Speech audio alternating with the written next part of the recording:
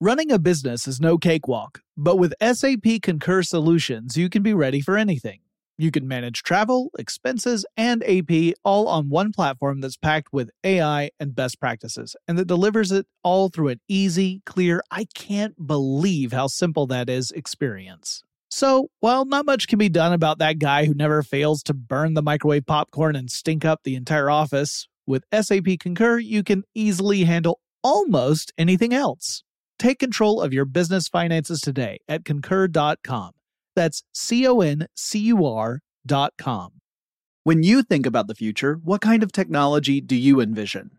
Whatever the future holds, artificial intelligence will undoubtedly be at the heart of it all.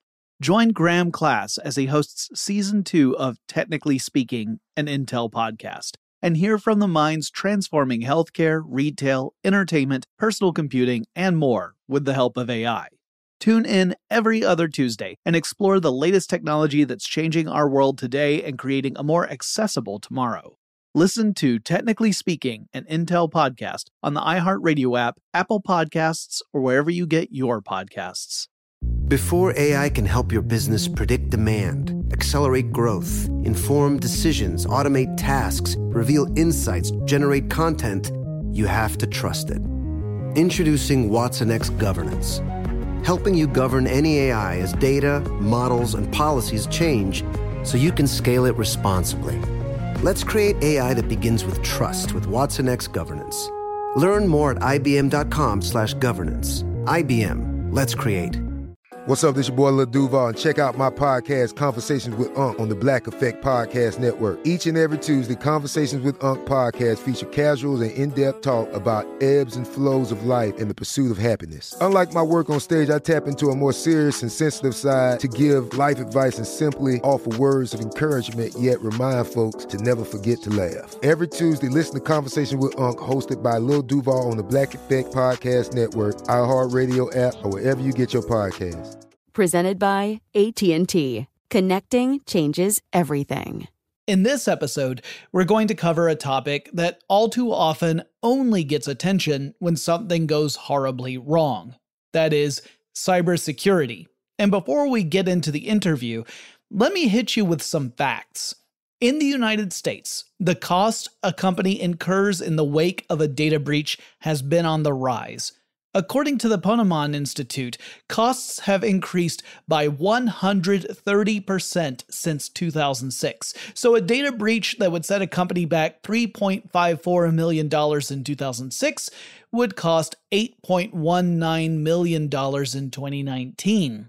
A single compromised record costs $150 on average, and that's just the average. For some companies, like those in healthcare, the cost can be much higher due to the nature of the data. The report found that more than half of data breaches come as the result of a malicious attack. And one important thing to keep in mind about this report is that it was for 2019.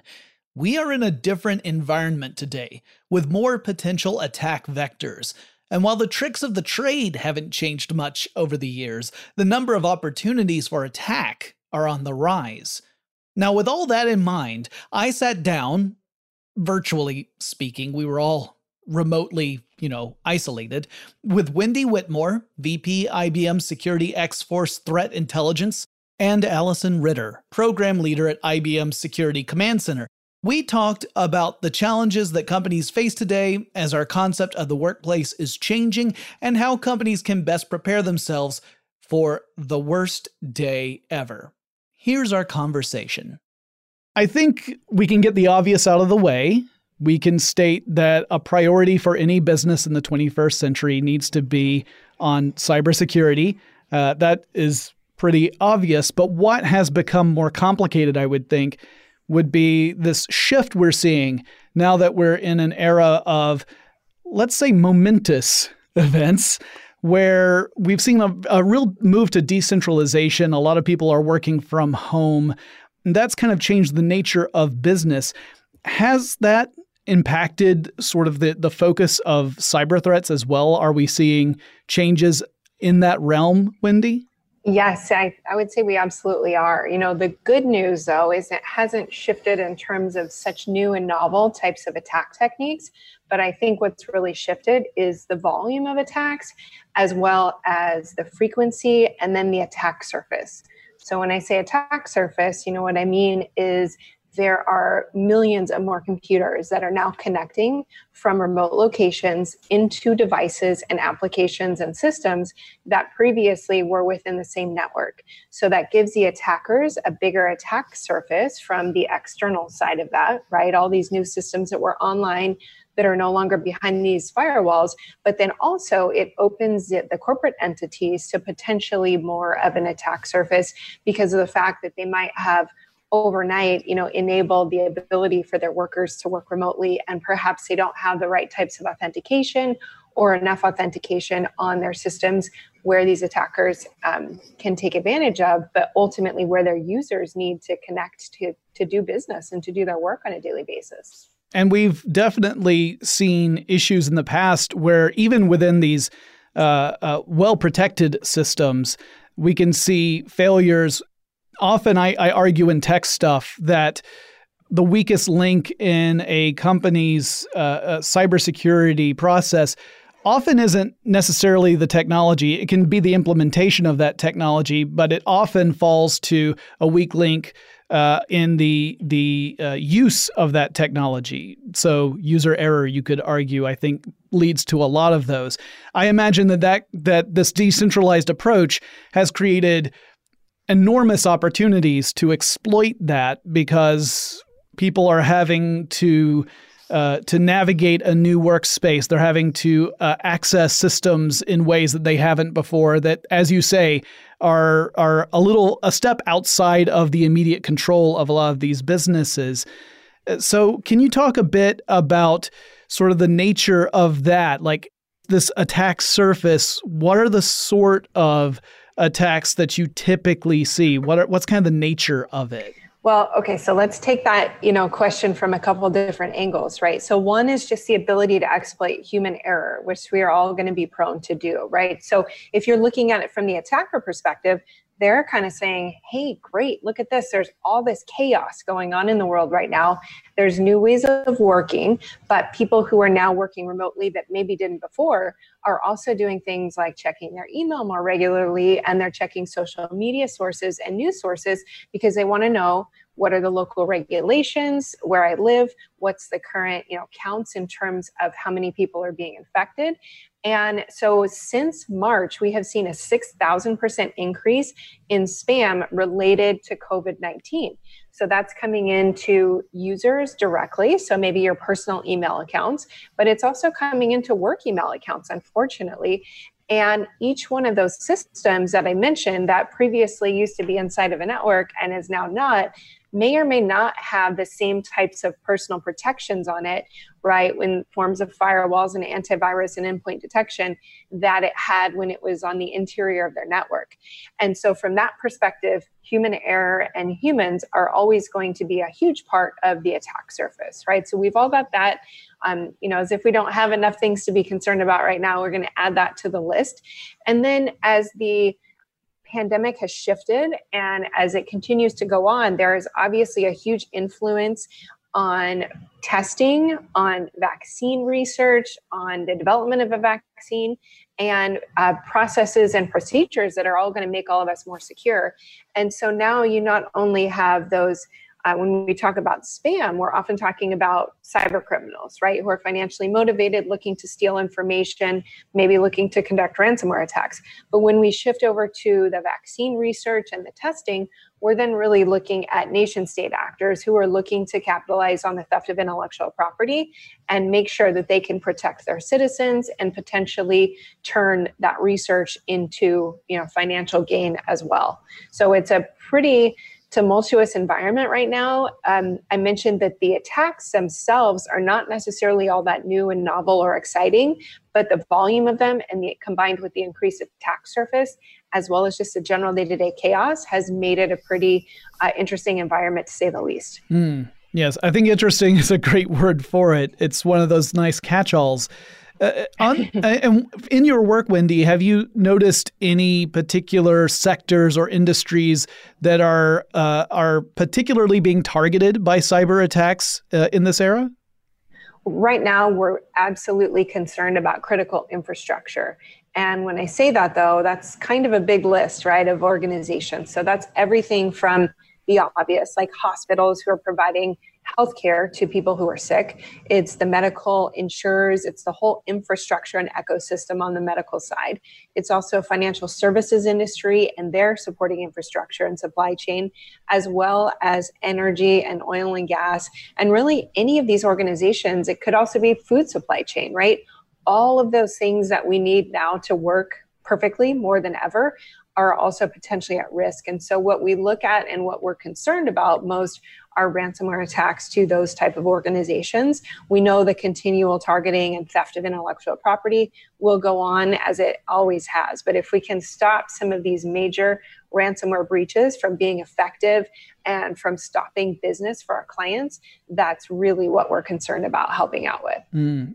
I think one of the things we've learned, we being sort of the layman, I include myself in this, in the wake of this pandemic, is how incredibly interconnected all these different pieces are. And if you do put yourself in the mind of someone who is attempting to exploit the chaos, then you can think, well, then you want to target whatever links appear to be the most vulnerable at any given time. And this kind of brings us over into something that I wanted to speak with Allison about. Allison, you have a pretty cool job in that you help architect scenarios for companies so that they can have a simulated cyber threat attack, sort of a worst day ever scenario. Can you talk a little bit about what that's all about and what goes into planning this sort of thing? Yeah, so having a well-tested and really thought-out plan is key to any incident response piece that you'd be working on within a company.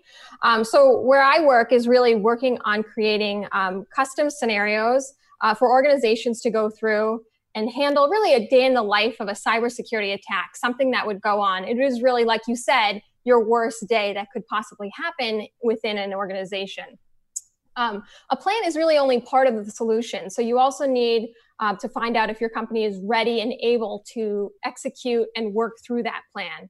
And that's where my team comes in with helping to test out that plan within your organization. We run a fully immersive and gamified cyber range as part of IBM Security Command Centers. Within the command centers, we test and train companies in order to practice their response to a cybersecurity attack. Now, when I say test, it's not just reading through your plan and answering questions. We put your plan into action by throwing your entire response into a full-on simulation of a cyber attack. The most effective response plans that we found are really tested and rehearsed multiple times through different types of attack scenarios. So for example, you could be testing a ransomware response, a DDoS attack, insider threats. All of these areas are important to test and train when dealing and handling a cyber attack. And a lot of people think that these are technical responses, that this is something that it's really for your security operations centers, your IT areas, but actually cyber response plans are best executed by the whole of business response. So dealing with individuals from human resources, communications, finance, legal, all of those individuals come into play when handling the cyber attack. So we work with all of those within the cyber range. That's absolutely fascinating. And as you point out, I think a lot of us think of cyber attacks and the response to them in very Hollywood terms, just because the way the media tends to portray this sort of stuff where you have the people just furiously typing, maybe two people typing on the same keyboard, which we all know works incredibly well. That clearly is not an accurate representation of what actually happens. And I'm sure there are a lot of people out there listening who are working in their IT departments. Perhaps they are leaders in their IT departments, and maybe they're thinking about this for the first time. So do you have any thoughts about even just the process of getting started in building a response plan? How does someone go about doing that? Yeah, that's a great question I think a lot of organizations have. And I think at times they can feel overwhelmed on where do I start? I don't know how to get started. It's this huge thing.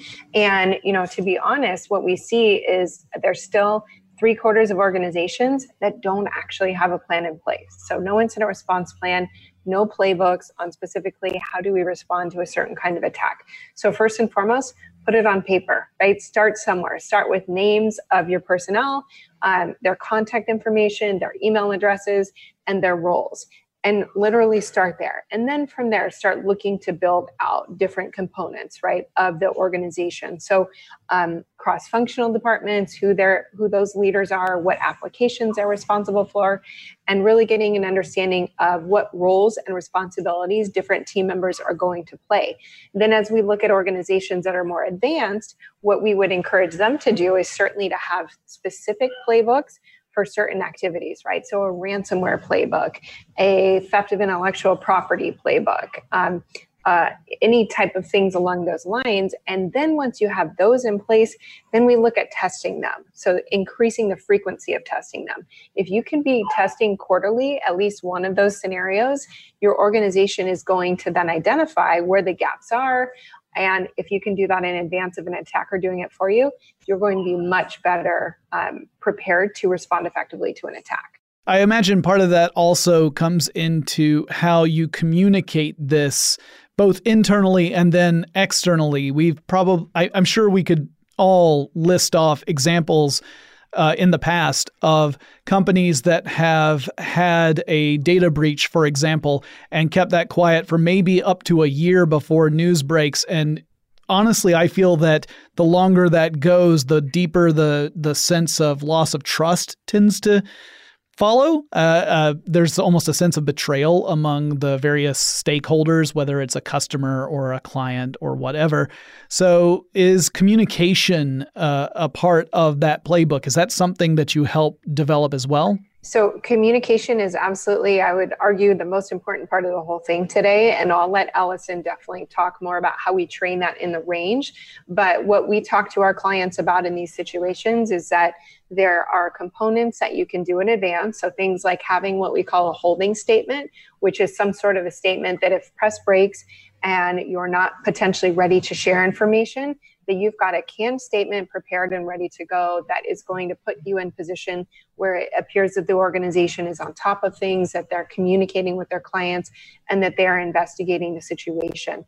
In so many of these cases today, it's not just about what the response was to the event, but it's the communication of it and the public's perception of that communication, as well as your customers and clients' perception of that can cause reputational damage. Or on the plus side, even in the wake of some of the worst breaches we've seen in history, we've seen leaders who have come out and done a fantastic job of communicating about it. And they've actually built even more goodwill and trust in their client base as a result of one of these breaches. That's something that Allison and her team share on a daily basis within the range. So Allison, I'd love to hear your perspective on it. I'd say a great deal, about my area is working on how we get the attendees to engage within these scenarios, right? We're sort of breaking you away from your everyday life and now simulating something, a cyber attack that could be possibly simulating your worst day in that organization. So something that, we think about when creating these, we're really testing you and training you to emulate these business and security issues that would be taking place. And all of the stories that we work on and these experiences are based upon real life incidents and stories that are from the field and kind of like top headlines that we're seeing. So in order to create these simulations, we use a method called really experience design that creates real life situations that not only pull from real life stories, but also feelings such as like panic and uncertainty. And these areas are really kind of this experimental learning, where in order to fully learn what you need to do, you have to experience it firsthand. So we want to drop you into a scenario and have you go through that.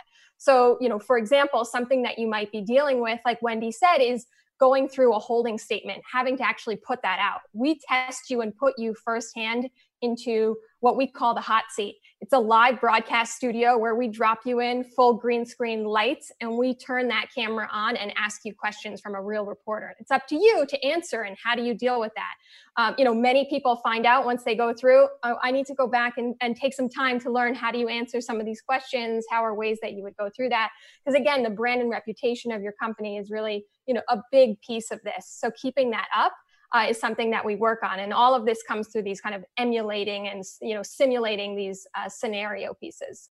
Allison, one of the things that you and I share is a background in theater. And as someone who is in theater and who has participated in various theatrical events where you are simulating something, to me, one of the magic parts of theater is that people actually will experience those reactions even in a simulation. You have removed yourself from any real danger. You are not in a legit dangerous situation, but your body and your mind still goes through those reactions. Do you witness that in these simulations? Do you actually see people having those kind of emotional responses? And that's a big part of learning how to respond appropriately when this happens in real life? Yes, exactly. You're spot on. Having that, the whole piece is really creating that adrenaline rush, seeing your heart rate go up. As soon as you see your headline, splashed across, front page and in the news, that's creating something really for you internally. And so what we're doing is creating it in a safe space, right? This is a space where, we want you to fail in here versus out in the real world. We want you to understand what you would need to do if you did have something that took place and now you need to respond to that. So in order to do that, we use lighting, sound, design, interactive apps to create and evoke this emotion. We had an individual come through and they said it almost created like a level of PTSD from a previous cyber attack. They came through and said like, wow, this is like really, I know that I'm in a simulation, but my heart and mind sort of take me to this other place where now I'm really feeling what it's like. And that's the whole thing of practicing and having this muscle memory of going through it, right? You're just rehearsing and understanding. And like Wendy said, doing these every, quarter can really help for you to really understand what you would need to do in order to deal with that. And that pressure might then go down because now you know how you work with, the attack and the next steps of what you need to do to process it.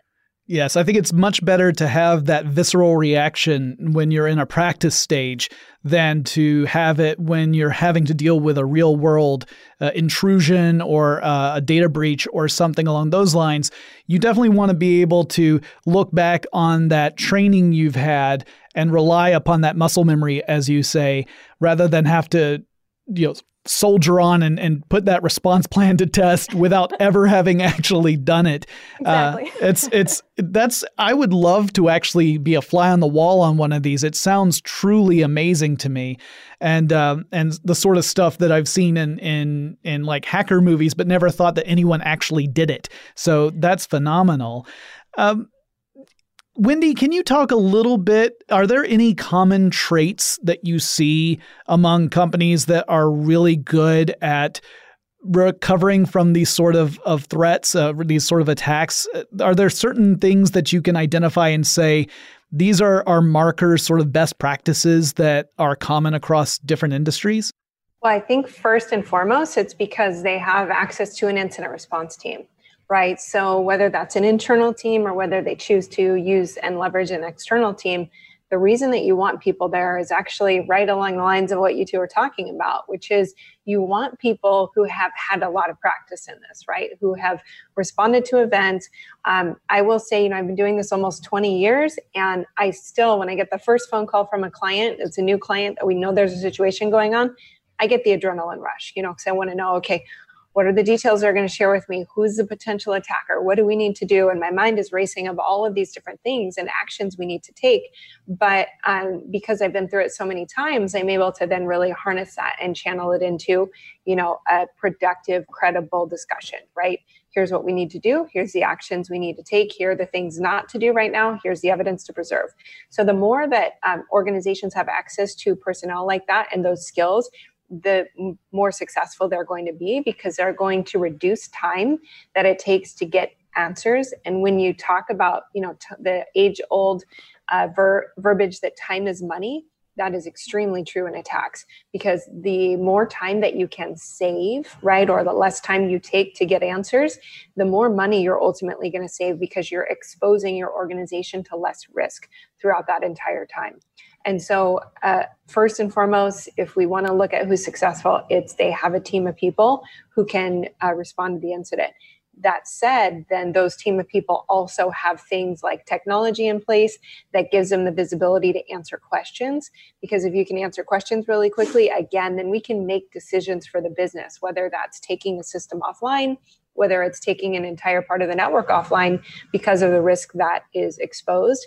Those are all decisions we can make. So the quicker that we can do that based on visibility, the better. I like that answer goes back to what you were saying earlier, Wendy, about that first step of building a response at all involves getting that list of names and their contact information and the roles that they play. It really drives home that when you have something like this happen, obviously your first response is, oh no. And your second response is, what do I do? And having that list of people who have very specific job roles and ways of reacting to this is absolutely of critical importance. You reduce the amount of time it takes to even know who you're going to turn to. It's one of the worst feelings in the world is receiving information and literally not knowing where you need to go in order to resolve it. So having that in place, I think, as you point out, is absolutely critical. Allison, do you have any specific sort of lessons that companies tend to learn in this simulation, apart from the fact that a simulation can be almost as terrifying as the real thing? Yeah, I mean, one of them I'd say is just a lot of organizations realize that they need to test their plan and go through it. That's, I'd say, like the first piece. Mm-hmm. But one of the things that you were just mentioning about, the types of people that go through and the response and pieces like that, one thing that we found is those with military or first responder training have responded very well within these types of response challenges. And a thing I think we look at from that is those are the ones that are really trained in incidents that have taken place for them. And they're not really shying away or pushing it away onto someone else's issue. They're taking it on and leaning into that situation and really, moving forward quickly with it. We tend to see those are the ones that get up, answer the phone, and handle the situation. So taking kind of a lesson from that.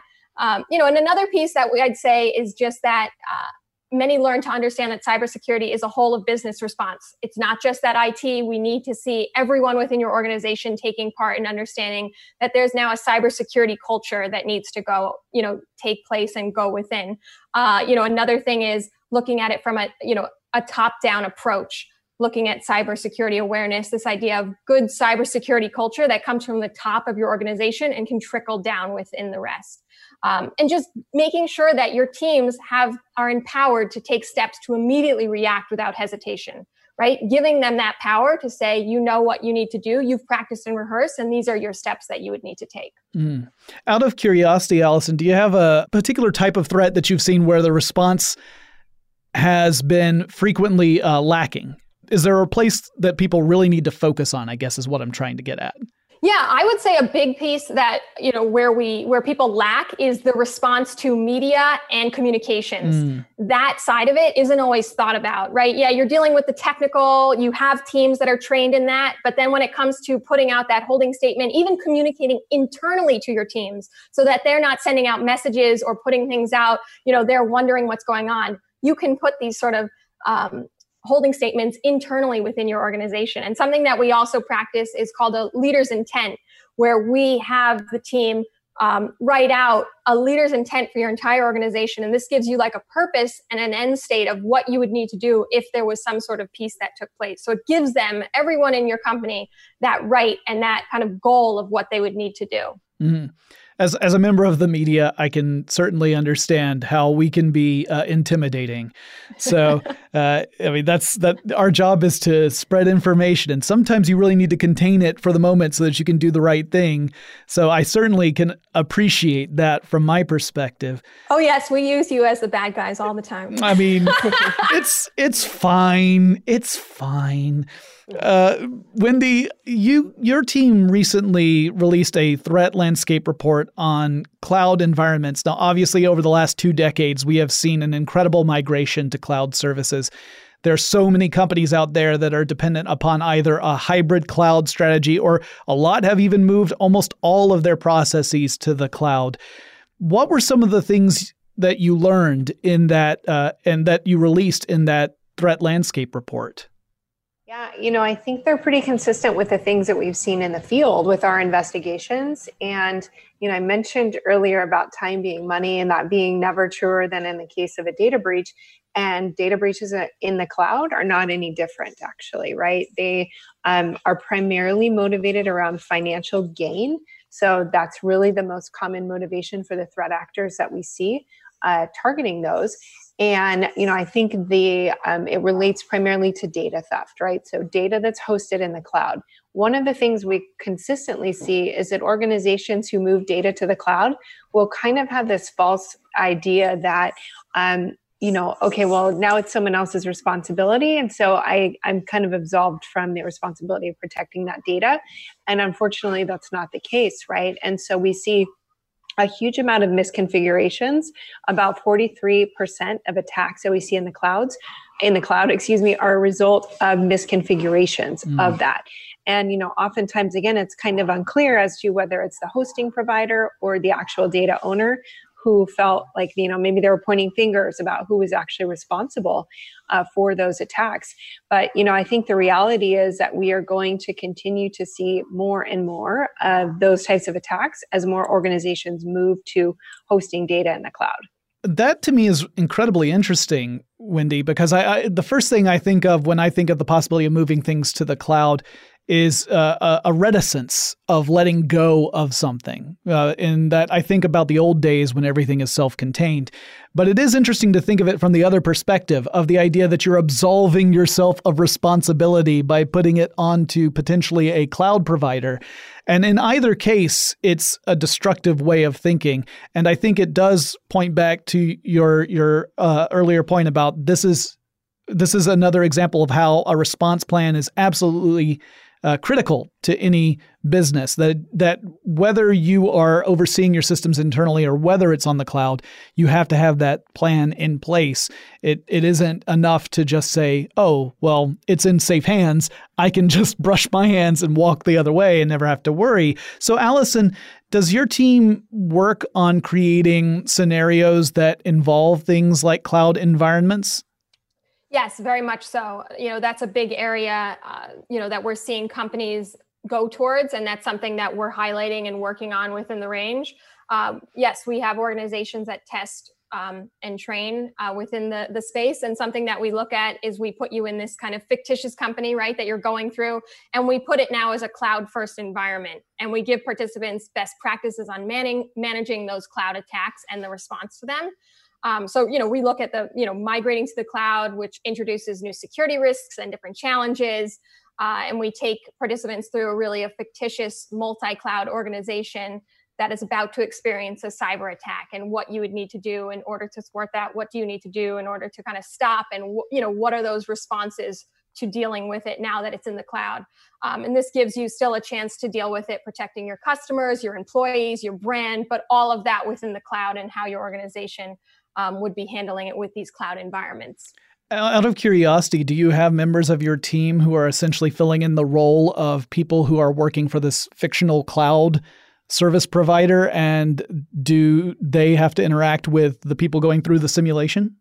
Yeah, so they're kind of like our actors in a way, but they're trained experts in cloud resources, OpenShift, all of this sort of area, when you're dealing with it. So we definitely are, have these experts that are there, and they're interacting and putting in those pieces. So when, a client or an attendee in that is asking questions and going through it, there are sort of these real life, in a way, actors that come in and ask these questions and have these real life scenarios that would come out and play through. That's fascinating. So, but it's incredibly valuable, right? Because other than that, you would just have people talking through their response plan. And if there's no one that they can bounce off of And if the control is outside of the company, it really would be a frustrating experience. So having that where you have that extra piece in there and you can figure out what the resolution is to, one, stop the attack, and then two, move on to your next phase, that's absolutely important and critical, obviously. I have another question for really for both of you, but Wendy, maybe you can take first crack at this. This is where we put on prognosticator hats. It's where we look into the future, which we all know is dangerous, and yes, and often we have to couch things, which is perfectly fine. But how do you see the cyber landscape evolving now, especially given this decentralized approach, which I imagine for a lot of companies is going to become the normal mode of operations even once we emerge from the pandemic? Right. I think we're going to see, right, a prolonged period of a little bit of instability, right? How do people work from home? Does part of the workforce work from home, part go back to the office? There's going to be just a continued kind of dynamic shift. And I think that's going to make a lot of people uneasy, right? So from that perspective, I think we're going to continue to see attackers take advantage of that. I think there are some things that organizations can do to be much more successful at that. Things like, implementing multi-factor authentication for remotely accessible devices and systems and applications. That's going to be critical, right? Regardless of whom you have working in an office or not, you'll be able to then secure that data a little bit more because attackers will continue to take advantage of that. I think we'll continue to see more online scams as the election season within the US is coming up. You're going to continue to see more related to that. And then once vaccines are available and once more testing is readily available, we're going to continue to see a lot more scams related to that. So individual users will need to really, I think, learn to protect themselves a little bit more effectively. And that multi-factor authentication I mentioned, for example, is also great for you to implement personally. So things like on your online banking accounts, on your personal email accounts, your social media accounts, having multi-factor authentication, most of those now, most applications have that built in that people can take advantage of. And then also doing things like having a password manager. So using that, there's lots of free ones you can use so that one, you don't have to memorize your passwords and that you're not using the same ones over and over again. We know that the number of breaches is going to continue to increase. The number of compromised networks and systems and accounts will continue to increase. And at this point, over 60% of the breaches that we see are leveraging data that's already been stolen somewhere else or a vulnerability that's already been exploited and is out there and known to the public. So if we can all do our best to kind of take our part in our actions that are going to help secure our own environments, then the better off that's going to translate to our corporate environments and just to overall security. Yeah, I can't tell you how many times I've rolled my eyes at reports of a data breach where passwords were shared and you see that the most common passwords are things like password or 123456 or whatever, or password 1 so that you have the 1 numeral in there. Yeah. And I think a big part of cybersecurity from an individual standpoint, and please correct me if I am off base because you're the experts, but I think a large part of it is the idea of you're trying to just reduce the number of opportunities an attacker has to take advantage of you. And the more opportunities you eliminate, the less valuable you are to the typical attacker because, as you had mentioned earlier, time is money, even on the attack side. And an attacker is far more likely to go after a target that they view as being vulnerable than to waste time on targets that appear to be more savvy from a security perspective. Am I more or less on track there? I think you're ready to be an incident response consultant because that's one of the things that we say, basically taking the language you just used, shifting that to a corporate environment.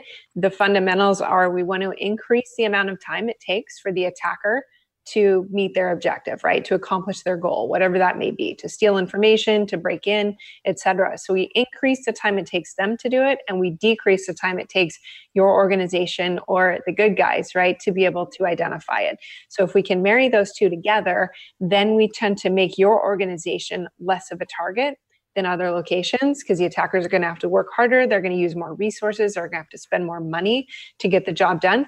And more than likely, they're going to move to somewhere else where they can accomplish that much faster. I'm glad I got something right. Well, let me ask this also. Are there tips or strategies that you think companies and individuals should be following beyond making a response plan? I think one of the big ones is finding a way to communicate policies and processes and good security behaviors to people in a way that is really instructive. I know that almost every company out there now has the mandatory video or presentation on security. What do you think are things that really people need to focus on or companies need to focus on in general to help improve security overall? Well, it's something Allison, I'm sure, is going to talk further about, is about building a security culture, right? And building that into really the fabric of your operations. I think until people at all levels of an organization feel like security is their responsibility and they're empowered to make decisions on it, until they do that, an organization is always going to struggle, right, to make decisions effectively. So that's a huge part of it. The communications, having them planned and prepared in advance so that you're ready to go once an attack actually occurs is also critical. And then shifting to some of the more technical components, things like, I mentioned multi-factor authentication on remote devices. That's absolutely critical. But also making sure that you have backups of your most sensitive data and that you've tested those backups. We have an organization we're working with right now, a major ransomware outbreak.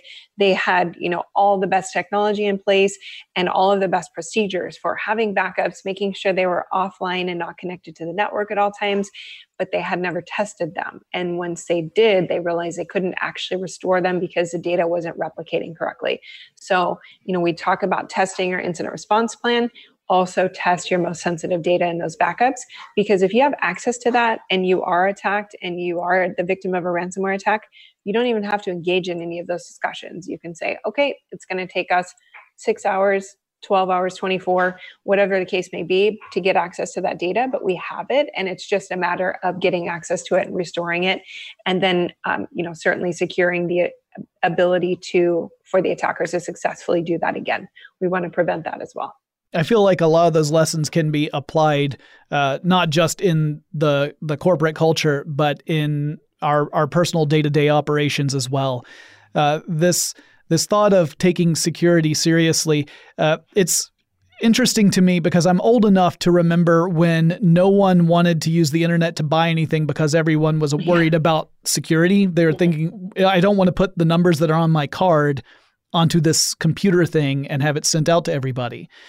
And oddly enough, now we're in a world where a lot of things that would drastically improve security are either an afterthought for some people, they never consider it, or they think of it as an annoyance. I know people who find multi-factor authentication to be irritating. Oh, I have to type in that 6-digit code that just got sent to my smartphone, and explaining to them that this is a way in order to make it harder for an attacker to find that exploit, whether it's in a company or it's in your personal information. I think that is incredibly valuable. And I want to see that culture adopted at large, not just in companies, but beyond as well. Mm-hmm.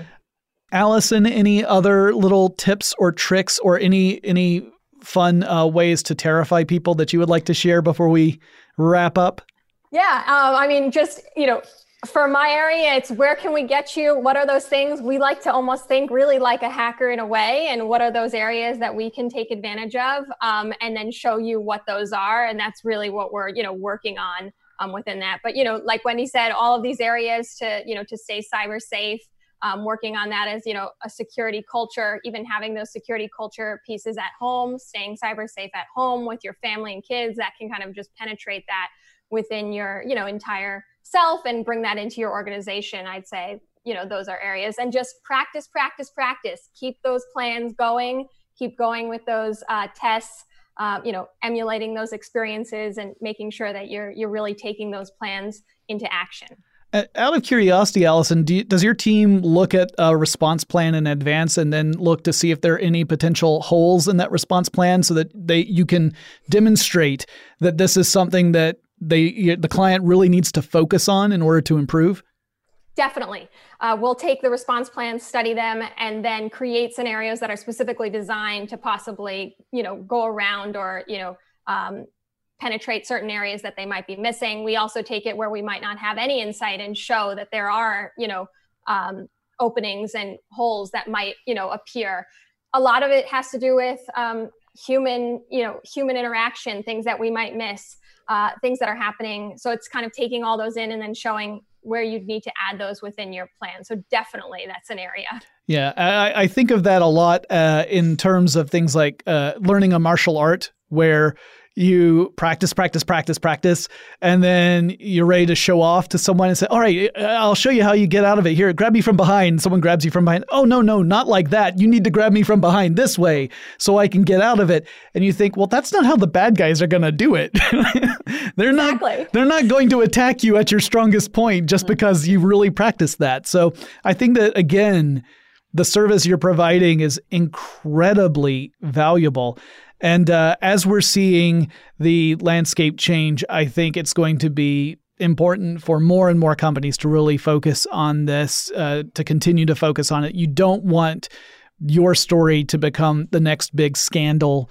You want your story to be a success story of how you were able to respond in an agile way, an effective way, and a way that was responsible both to your company, to your customers, to your clients. Those are the stories we want to see. We want to see, because we know the bad guys aren't going away. We know that they're not going to just stop. But we do know that we can work better at responding to it and make sure that the actions we take are more effective and that people don't feel like they are left out in the lurch and there's nowhere to turn to, and you're just going through the absolute worst feeling of your life. We want to prevent that as much as possible. You can save that for the stage, and then in real life you can have the actionable plan. Do you have any other last thoughts you would like to share before we conclude? I think I've learned a lot in this conversation. First of all, I've learned I definitely want to see one of these simulations because I think it would be incredibly informative. And also I've learned that I probably need to update my password manager.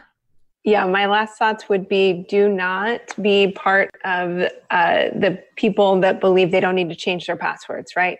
We mentioned that, we hear about breaches happening on a daily basis, and then so many people just kind of think, oh, well, now they happen all the time, so it's no big deal. I'll just keep my passwords the same.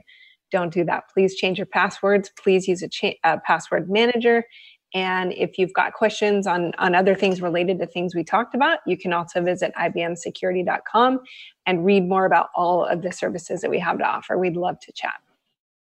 I again want to thank Wendy and Allison for their time and their expertise. I am convinced that companies absolutely need to have an incident response team and a response plan in place to deal with cyber threats. Reducing the attack surface is important, but making sure you've got the right plan and people ready to go should the worst happen is absolutely critical. It reduces the cost of an attack dramatically. And when you consider the cost we're talking about isn't just the significant financial cost, it's also how others perceive your company.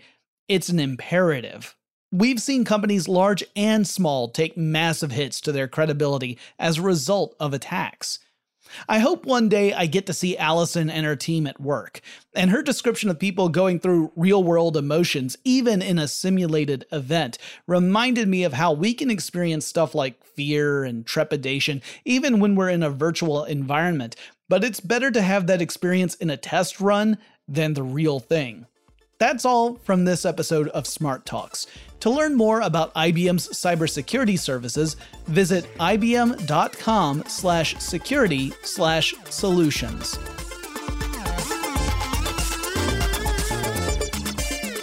Tech Stuff is an iHeartRadio production. For more podcasts from iHeartRadio, visit the iHeartRadio app, Apple Podcasts, or wherever you listen to your favorite shows.